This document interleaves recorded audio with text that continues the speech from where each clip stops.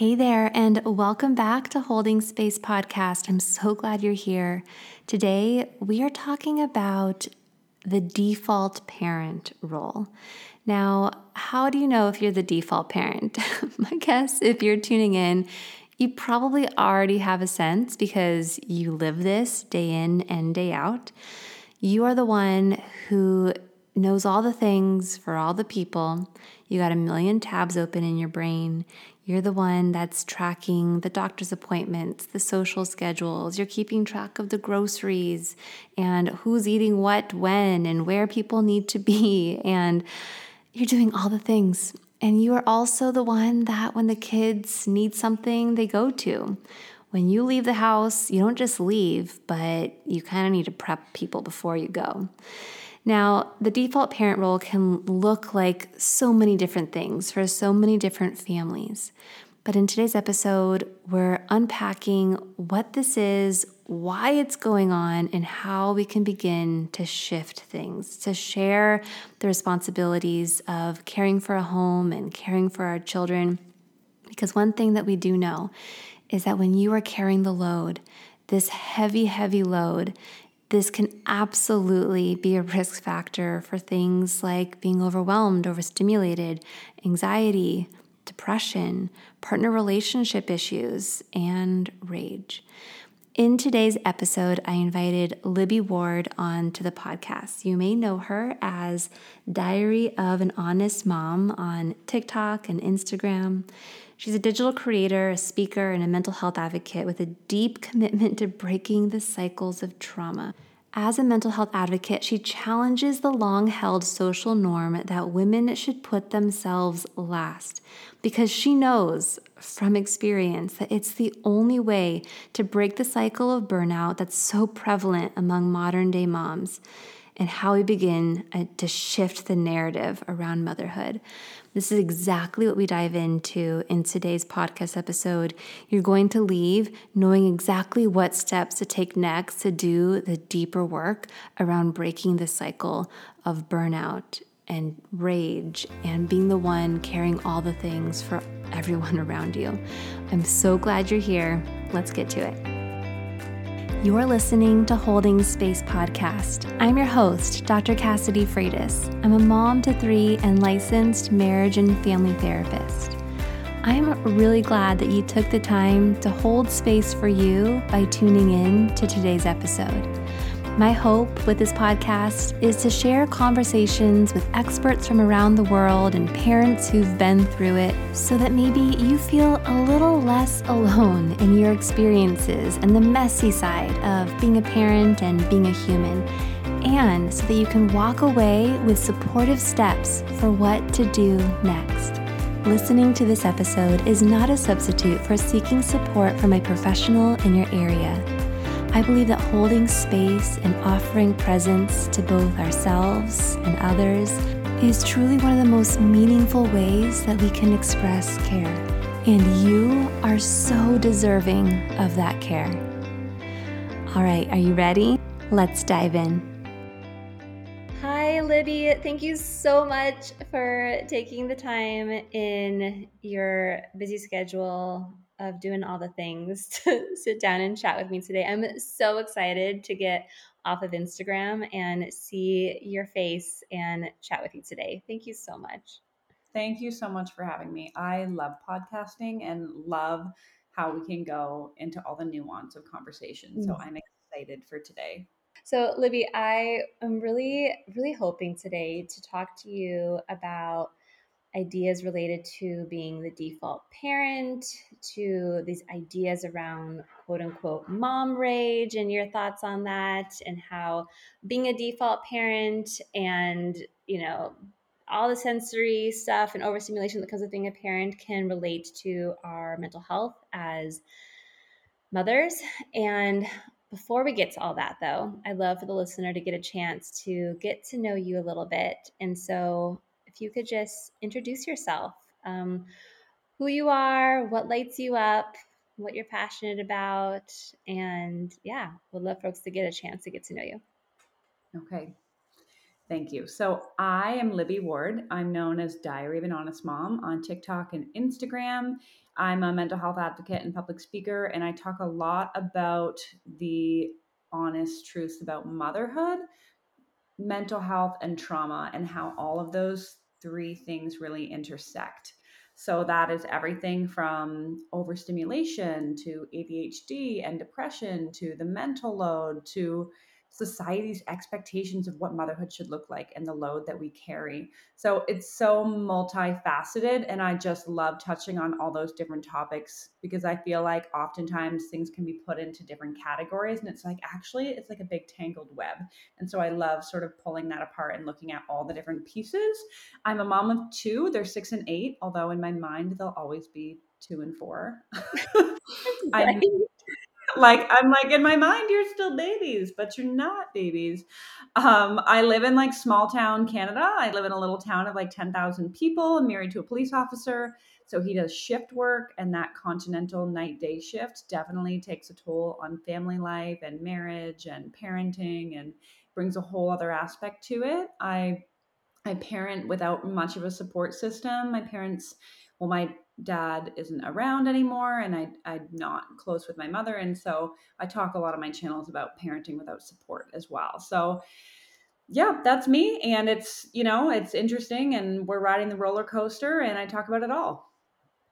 I really appreciate how on your channels, on your platforms, the way that you speak about the integration and the connection between all these things, how our childhood experiences parenting can be a way of absolutely triggering some of those things and past traumas. I mean, we can hold it at bay, right? Like, I'm always so surprised by and amazed by a human's ability to like just keep things compartmentalized and held at bay for a while. And then one of the reasons I love working with parents is it's just like, it just like rips us apart in so many ways. And then all our pieces are on the floor. And then there's this opportunity to begin to look at these different parts of ourselves and these pieces and process past experiences and, pull these pieces back together in a way that feels really intentional and aligned. Um, and I love the way that you really talk about the ways that these all coexist, right? And they don't just operate in these little compartments, right? Trauma and our own mental health and parenting and societal expectations and partner relationships and the roles and expectations, all the stuff. So I'd love to start us off today by talking a little bit about how how you understand from your own experience how past impacts present, when it comes to past traumas, but also just looking at how our own family history and what was sort of role modeled to us, right? Societal expectations, how that old stuff kind of finds its way into our present day lived experiences. What's been your experience of that, and how do you make sense of it all? Yeah. So when I became an adult after growing up in a really, I would say, tumultuous home life, very volatile. We moved around a lot. There was a lot of chaos and feelings right at the surface, things like that. I decided when I became an adult, I would leave that in the past. And it was fairly easy for me to do that. Like, my husband and I really agreed, like, we're not going to be a yelling family. We don't yell at each other. We talk about things reasonably. I didn't dwell on my past very much. I just wanted to move on with my life, and I was pretty good at that. And then it wasn't until I became a parent that all of that became undone. And like you said, it was like all the pieces were on the floor. And even though I didn't have intentions of parenting in a certain way or reacting in certain ways or doing certain things, it was like all of a sudden my like go-to responses and my like natural reaction to things were the things that I saw growing up. And I wasn't intentionally choosing to yell or intentionally choosing to get angry about loud noises, but those were my physiological reactions that I couldn't control. And that was really hard for me. It was like this cognitive dissonance of like knowing that I didn't want to parent and be someone who had rage, or I didn't want to yell at my children, or I didn't want to blame them for things that impacted my feelings, or like say off the cuff things that were said to me when I was young. I actually purposefully didn't want to, but that didn't mean that it was easy. And Mm. so it's been a real struggle. And I've had to do a lot of healing around figuring out how I want to parent my kids, and not just deciding to do it, but figuring out like, but what does that actually look like when I want to yell? Yes, no, in the moment, right? And there can be such a shame cycle that happens around that because now also we have access to social media and lots of parenting stuff, and it's great because we have all these resources now. But because of all this access, it's like, okay, like I want to do these things and I have like resources and I know what I want to say and like that script of what I was going to do in that moment. And then in that moment, right, when your child triggers you, when you feel triggered, and it's like all of that, like that awareness is still there, but it's almost like you said, like it's out of body experience where you just find yourself reacting in a way that is totally not aligned.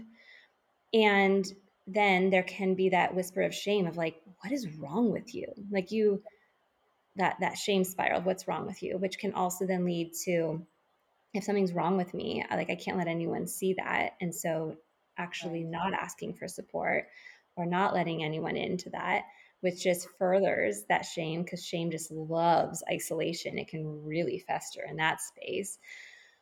Yeah. It can be a really vicious cycle. And so yeah, I guess what has supported you in unhooking yourself from that cycle to actually get support? And I really think I really want to hear from you specifically because of not having the support that we might think of, right? When we use the word support, like family members around to come in and help us, right? So if that's not around us, or if those aren't the people that we can really rely on and turn to, how do we begin to unhook ourselves from that shame spiral that can be so isolating and actually requires like, or the antidote tends to be like connection and support? Gosh, how do we do that? There's so many pieces to that, so many pieces that we could pull apart. For me, I had to really get to a point where I was aware of my situation, which sounds very hoity toity. But when we talk about comparison, often we talk about, well, what does that person have that I don't have, and things like that. But the reality is, if we don't look at our own situation and say, what supports do I have? What capacity I have? We can't then set expectations. So if we work backwards, right? Let's say we take a scenario where I am just like losing it on my kids, where I was at a place where I was just like triggered so easily. I had to decide what I could get rid of in my life, what expectations I could say, you know what, this is a season of life where I cannot cook dinner every night, because while I'm cooking dinner and I have two kids talking to me and a husband Mhm, coming in the door and phone mhm. calls happening and whatever, the expectation is, you know what, we're eating frozen food until I have more capacity. If I don't have a parent around the corner to come by, that means that I'm not going to pressure myself to make sure that I put my kids in extracurricular activities. There's all these different things that, people say lower your expectations, but those expectations should be different for everyone. So when I think about myself and the changes I've had to make, I've had to look at my specific situation and be aware of what supports I had, what finances I had, who was in my life, the types of kids I was parenting, the type of capacity I had, and then said, you know what values do I have the capacity to execute on, and what ones don't I? Because something's got to give. Otherwise, I'm going to start losing it on people, and then nobody wins. You're speaking my love language, Livy, here, like in so many ways. Okay, so what I'm hearing in that is taking a pause, right? Because that comparison stuff, like we're wired as humans to compare, and like there's no shortage of opportunities to compare, like for our generation with what we have access to now, and it's typically comparing like our expectations of ourselves to the highlighted curated reel of somebody else's life that we see, and oh my gosh, just like what a recipe for that shame to just take over. So what I'm hearing is like taking that pause and like turning back into like, okay, what is my reality right now? And what you can insert in that space is compassion, right, for your situation, and contextualizing like where you are right here, right now, and then connecting in with the values and the things that are really important to you that you want to prioritize. Yeah. And I think with that context, also we can bring in the piece, which I know you talk a lot about, of the societal expectation, right? Like I'm not just comparing myself to people I see on Instagram, but I'm like living and breathing the societal discourses of what it means to be a good mom, what it means to what a good mom does and what she prioritizes and how she shows up in her home and the and the kind of dinners that she's serving and how she talks to her kids. And that that those expectations are what's like slowly killing us, I think. And they're based on other people's values and not your own. You know, when Mhm. I first became a mom, I was surrounded by people in very traditional conservative households where the mom was at home, either homeschooling or not homeschooling, but she was a stay-at-home mom and dad went out and, you know, earned money. And the women who I knew who were mothers, they loved being mothers and they loved being at home and they loved cooking organic from scratch and baby wearing and not really doing a whole lot for themselves. And they really didn't seem bothered by it. And so when I looked at them, I was like, oh, well, that's what being a good mom was. I didn't even take a second to be like, what do I want? What other options are there? What feels good for me? I was just like, oh my goodness, like I should be reading every label. Like I could be killing my baby if I don't like follow all these things to a T. And I was looking at them and what their lives look like on the outside and their value system and trying to execute on their value system. And it wasn't until I stepped back and I was like, wait a second, like I don't want to be a stay-at-home mom. Like I Mhm. like going out to work. Wait a second, like I don't actually care about eating everything organic. Like I want to be healthy, but not to the standard they do. So why am I spending my energy and my capacity trying to do things that are valuable to them instead of asking myself? And this is where self worth comes in. When we Yeah. value ourselves, that allows us to take the time and be like, what do I actually want? What does our family actually value? And let's just ignore what's valuable to them and also what support systems they had. When I look at, you know, these women, for example, that I was comparing myself to, they lived in these family units where both sets of grandparents were within 20 minutes and they had aunts and uncles and cousins and they all lived in this like sense of like community. And I was like, not only am I trying to execute on their values, but like they have a different capacity because they have a different support network. So I literally can't do what they're doing. And all I'm doing is entering into a shame cycle by trying to do things that, number one, I don't even really want to do. And number two, I feel like I'm failing at. But why? Mm. And the stress and the impact that that stress has on our bodies. I mean, we could have a whole lengthy conversation around that, but I'll just say for the listener, I'm reading the book Burnout right now by Emily and Amelia Nagoski. Have you read it? So it's so good. Okay. I'm going to put a link in the show notes. Like, because Okay. we can only go so far here. Like, that's the book that's going to talk about like unlocking the stress cycle, the idea of completing the stress cycle, the impact of stress, the reason Yeah. why women are like burning out and what burnout means and all the things. I'll put a link in the show notes for that, because the impact that it's having at so many levels on us, everything we're naming here is insane, right? And so, in terms of this idea of support, I know that's something that you talk a lot about, is this idea of being like the default parent in your partner relationship. And so, when I think about support, and you don't have a ton of family, around like jumping up and helping or supporting in the way that you're needing. If you are in a partner relationship, that is absolutely one place that we can turn to for support and optimize the support, right, for our family and what that looks like. So I'd love to kind of understand a little bit more around this idea of being the default parent, because I think it's definitely connected to those expectations and pressures and roles and what's been modeled to us in our own history.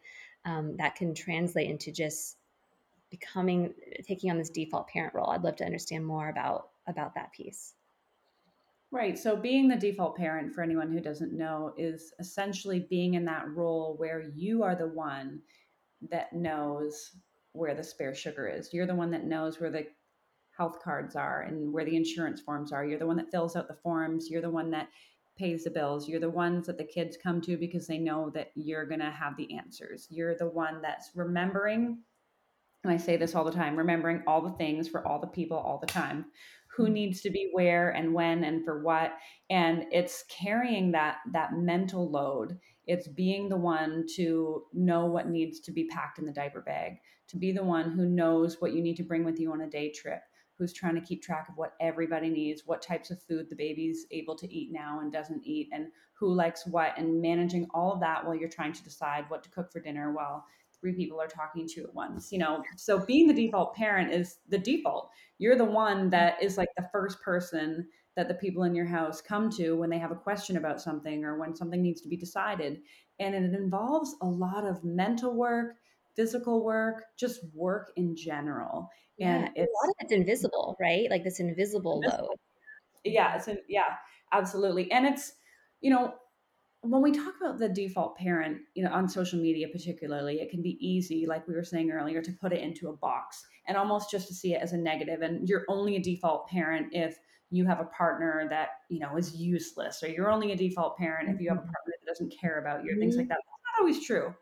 Exactly. Like you can be the default parent because you're the one that's at home with the kids. You can be the default parent because you work from home and your partner works away from home. You can be the default parent simply by the fact that you had a 1 year maternity leave and your partner didn't, and now the kids just, know them better and they know you better and you know the routines, and it's easier for you just to do it than for you to explain it to your partner. You can be the default parent if your partner works in the military. My partner is a police officer. So it's not about saying, oh, well, this person does more and shame on the person that's not the default parent, but it's like acknowledging that it's, number one, it is work. And number two, that it's hard work. When we think about organizations and workplaces, who gets paid more, the manager or the person who's just executing the tasks? The manager does, because it takes so much work to manage all the moving pieces and know what needs to be done when. So that's what the default parent is. And in terms of managing it, it's again a part of your awareness, become aware of, number one, am I the default parent simply because I am home more with the kids and I know the routine? Or am I the default parent because I feel like everything should be my responsibility and I have a hard time letting go of control, and my husband does it wrong anywhere, so it's just easier to do it myself? Yeah,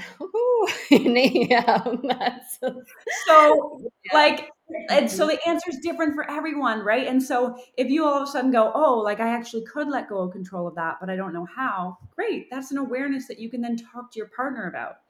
Right. If it's something where they're gone all the time and you're like, you know what, I have to carry all this, there's no one to give it to because he's not here, then that's where you go, okay, what can we take off my plate?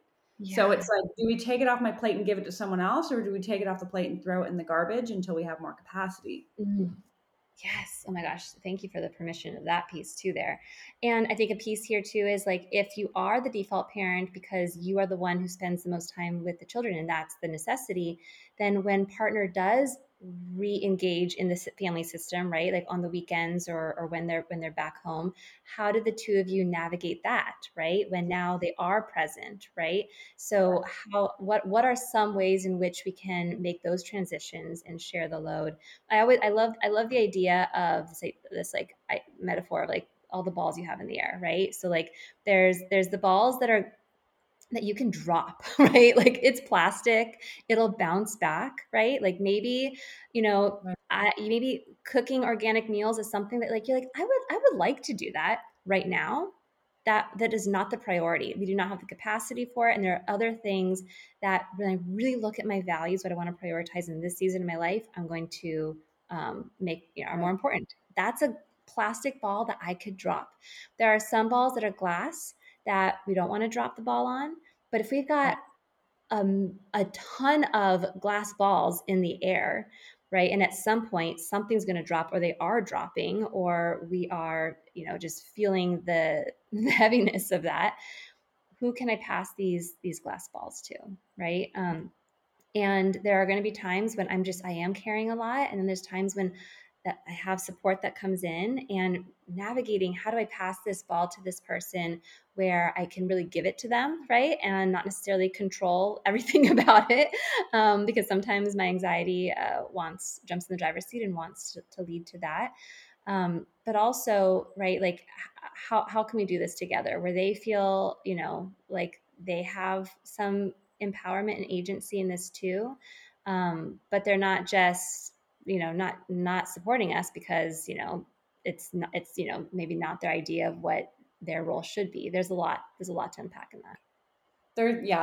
There's so much to unpack, but it's also, if they've seen you juggling all these balls and they're not used to juggling any of them, it would also be daunting for them to be like, I'm just going to join you underneath this, like all these balls in the air. And if you just envision them just grabbing one and messing up all the ones that are moving, it can screw everything else up. And so it becomes scary, I think, sometimes for partners to be like, where do I step in? What do I do? And then it creates this thing of like, well, I'll only do what you tell me to do, which then is frustrating because you're like, just do it. Like, I don't want to have to say what to do. And it's I don't want the load of having to do that too, right? and it's work having to keep track of it. So there's a book that I recommend to everybody when I talk about these things, and you're probably going to know what I'm going to say. I think I do, but go. Yeah. So it's called Fair Play, and it's by Eve Hodgson. Fair play. Yes. Oh, it's so good because she really just pulls apart what is the mental load and what is, the conception of a task versus the execution of a task, and what are our different roles. And she talks about like different dynamics of, stay-at-home parents or two working parents and all these different things. And she gives a real practical and respectful. And I think that's important because I think a lot of men can feel attacked when we bring up sharing the load more equally. And she does a really good job of respectfully saying, this is everything it takes to keep a household running. It is a lot. It's a lot of work. It's valuable work. Time is not a renewable resource. This is important.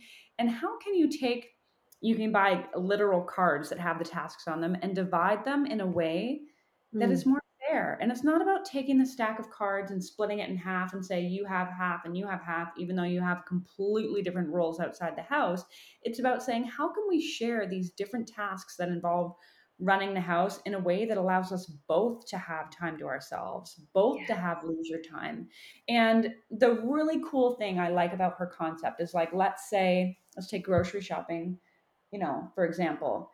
The person who holds the card for grocery shopping doesn't just go to the grocery store. They are in charge of knowing what's in the fridge, knowing what's in the cupboards, knowing what's going to be needed to cook this week, knowing what snacks everybody likes, knowing who's allergic to what, making the list, going to the store, all those things. So if you hold that card, you're in charge of all of those tasks.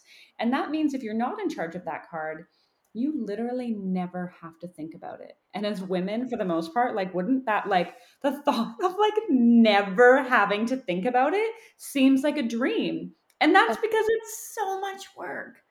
So I think in terms of, this is a long answer to your question, in terms of like, how do they re-engage? It's like, you can have discussions around like, what balls can you take away? And can you take those? I don't know why I'm laughing because I'm saying, what balls can you take away? But the balls in the air, like, which ones can you take?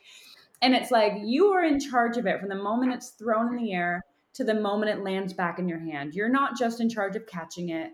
You're not just in charge of like the one part of it. You're in charge of all of it, so that the person who's not in charge of it doesn't have to think about it. So decide what balls you want to keep in the air, and then decide, of those, which ones can other people take, so that you don't have to remind them. You don't have to make a list. You don't have to say, this is your job. They know it's their job. Just like when he goes to work, let's say you have a husband, you don't have to say, remember, you have to go to work today. Remember to do all this, because it's their responsibility. They're in charge of remembering. And it's the same with those household tasks. And I think that what sometimes clients will share, like in response to that, is like, they're like, yeah, and then like we tried that and then they screwed up, right? Like the kid went to school without lunch or without a water bottle, or like they went to school without shoes on, or like it was crazy hair day at school, and they went to school without crazy hair, and because they're in charge of the emails and keeping track of those things, and the kid was super disappointed. And I think the important piece to that is that if something is yours and you feel the discomfort of like dropping the ball on something, your brain, your body are going to remember that, learn from that, adjust, right? Like if someone comes in and says like, okay, you screwed up, like you don't do enough, like I'm just going to take this over. There's no opportunity there to like Right. actually figure, like we need the discomfort of screwing up. Just like when I was, learning how to soothe my baby, my colicky baby, and like I started to figure out like at the certain telltale signs of like when it was time to burp, or like the kind of holds the baby really liked, or like the different, just the little nuances, right? It was through trial and error. It was through like figuring those things out with the discomfort that comes with figuring something out, right? Like something's got to be awkward for us to like wire something new, like that's literally how our brain begins to rewire things and like figure things out and learn. And so we got to give our partners the chance to do that. And like there's going to be a learning curve, right? When I think about, for example, maternity leave, right, and how we become mothers and we are the ones who are at home for all of it. And so it's like trial by fire and it's hard, but we learn pretty quickly, like you said, how they want to be held, what needs to be done, when it needs to be done. And without having to think about all those things, they become natural because you're doing it all the time. And then what happens is when your partner's not there, it becomes so easy for them to disengage because you think of like, let's say they're home, 3 to 5 hours in the evening versus all the hours you're home. How many of those hours are they engaged? And it's going to take longer for them to learn. And then if we don't allow them to learn, then it takes even longer. And then it becomes even easier to be like, I'll just do it myself. And it just perpetuates this whole I'll do it, I'm in control, and them feeling like they don't know what they're doing and they don't want to be involved and they always do it wrong. Mm-hmm. And I think it becomes a part of, that awareness, acknowledging that that is the dynamic and it is harder for them to learn when they have less time, and allowing them to make mistakes because, like you said, we're making mistakes as we're figuring it out. But I don't think we always have those eyes watching us like, oh, you're not doing it like I did it, oh, you're not doing it how I like, you're not doing it to my standard. We're just having to figure it out, and then all of a sudden we know how to do it. So I think it's really approaching it with a little bit of grace. Not so much so that they're just sending the kids to school in their underwear and nothing else for like every day and never having standards, but maybe having grace to like, do I need to comment on how they load the dishwasher? Is it necessary in this moment? Do I need to give them a medal and throw a parade because they loaded it? No. But do I need to say that plate's facing the wrong way? And is me saying that going to affect how much they wanted to do it again in the future? Yeah, yeah. So I know that one of my telltale signals that I have a bunch of glass balls in the air that I'm like feeling completely overstimulated and overwhelmed and stressed out by is I get super irritable. I get ragey. I show up as a version of myself that I can feel a lot of shame around. It can get really ugly, really messy behind closed doors, as I know it can for so many others. And I think knowing that is important because I can feel less alone in those feelings, which is why I can talk about it. Right. Mhm. That's my antidote to that shame spiral. But when we talk about this, it's become a really just sort of like, you know, buzzword, mom rage. And Mm. what I've really appreciated about your work around the experience of rage is really unpacking why do we got to call it mom rage, right? And what are the why does that why does that well, let me just ask this way. Why does that bug you? Like what would you say about this idea of the buzzword mom rage showing up everywhere and really tying rage to moms? It bugs me because it perpetuates the idea that the reason we're frustrated is because of some internal character flaw. Mm, mhm, And reality is that it's not. Sometimes it's mental health. Sometimes it's that we have something going on inside of us. But really, a lot of the times, it's society's expectations coupled with our own expectations, coupled with the mental load, coupled with our trauma, coupled with our partner relationship. There's all these things playing into what makes life stressful for mothers. Yeah. And there's a lot that our workplaces can do and our healthcare system can do and our partners can do and what society's expectations can do that would make life less stressful for mothers, and it would make it less overstimulating and less overwhelming.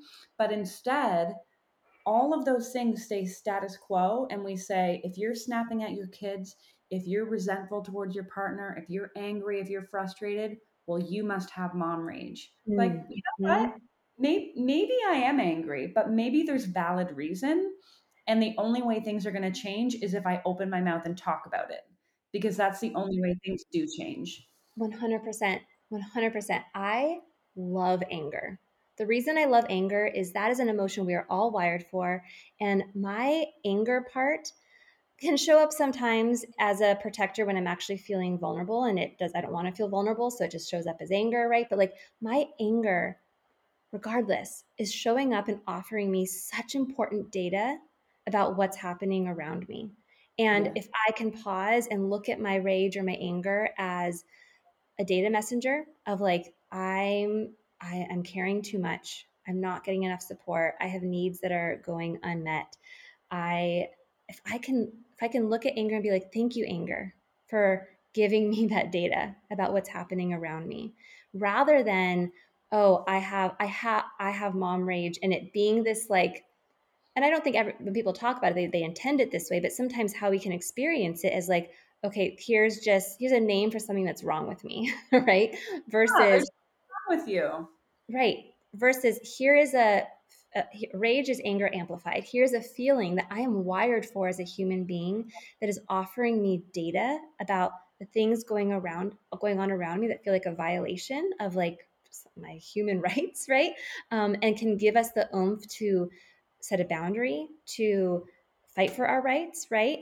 I mean, I think that we want to stay in the driver's seat and have our values be our guide for how we do that, but anger is coming along in the back seat, and I want it to because it's giving me data about the things happening around me that feel unjust, right? Or that I want to protect myself from. Right, right. And the whole term mom rage, I feel like, is society's expectations that mom has another thing to fix. She not only has to carry the load of everything else she's carrying that's making her angry in the first place, but on top of that, she now has to fix herself. She has to read another self-help book. She has to do more self-care. She has to write another list for someone else to take. She's got to do deep breathing work, which has a lot of value. But like, it's like almost like this whole idea of like, if you have mom rage, then you have work to do to fix your anger problems. And it's like, maybe if I have mom rage, I need to look at why I have mom rage, like you said, and I need to look at that data and decide what to do with it. And maybe it's speaking out about it. Yeah, because maybe these systems around us need to Right. market explicit. Oh, like, I just won't say it, but you know what I was about to say. I was about to mark this episode explicit, but whatever. Maybe there's little ones listening.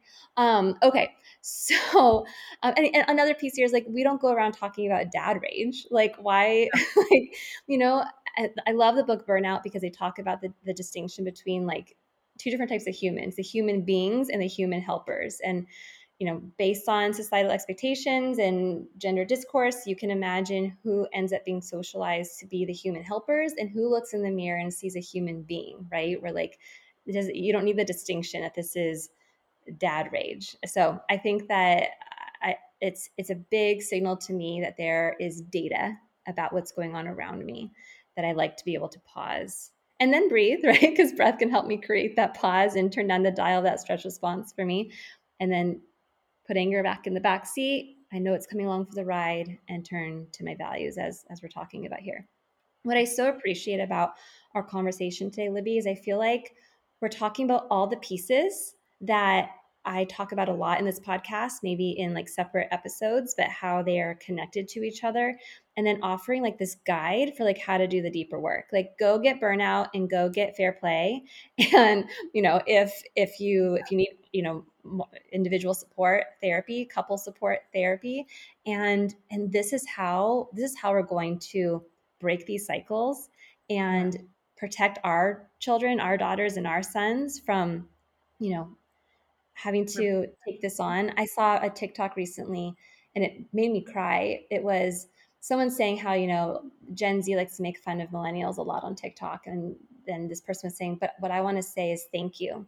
Thank you for being the one to stand up and say, no, I'm going to break this cycle of trauma, and I'm going to stand as a protective barrier between my children and what was passed down to me, so that then they can go out into the world and do all the beautiful things that they're going to do, because we gave them the space to breathe and to do that by all the work that we're doing. And it just the visual of that, and the way that she worded it was really beautiful. So I think I'm going to share a link to that too, as well as links for people to find you on TikTok and Instagram. Libby, thank you so much for everything that you shared with us today, the pieces of yourself, and really taking the step to really embrace the complexities of all of these things and not being afraid to do that. Or maybe you come with fear, but you show up anyway.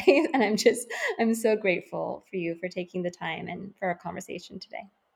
Thanks so much. And can I just give a plug for one more thing? If you're looking for a resource, I just came up with a guided journal. It's a printable morning and nighttime guided journal exercise to help you with that awareness piece. I have a lot of people say you talk about awareness, but what does that mean? How do I do that? And so I came up with a morning and night one to help people go through this. I called it the Good Mom Project. So it's to help you look at your day and, number one, realize that you are a good mom, and to really fight those shame cycle words that we say to ourselves, and really help us to frame our days and how we can set realistic expectations. So that's a free resource that I have on my website if anyone is interested. But thank you so much for having me. This has been a really great conversation. I love that. I love how you take these really big ideas and the complexities of them, and you bring it down to also really tangible steps. I really, really appreciate that, because as a busy mom myself with a lot of glass balls, it's okay, I want to do this work, but where's it going to fit in? And I got to also get really logistical and tangible. So I love the idea of this journal in the morning and afternoon. Beautiful. I'll link to that as well. Libby, thank you so much for coming on. Give Libby a follow. You will not regret it. Thank you, listener, for spending this time with us. If this episode resonated with you, the best way to support the podcast is to subscribe, leave a review, give a shout out to this episode with Libby. Thank you so much, Libby. I'll see you on social media. See you on the gram. On the gram. Bye. I hope you enjoyed that episode. If you did, you might want to hit that subscribe button to be the first to know when future episodes air. And go and explore some of those past episodes. Maybe there's a topic in there that you've really been wanting to learn more about. You can learn more about my private practice as well as my parenting courses and workshops at the link in the show notes.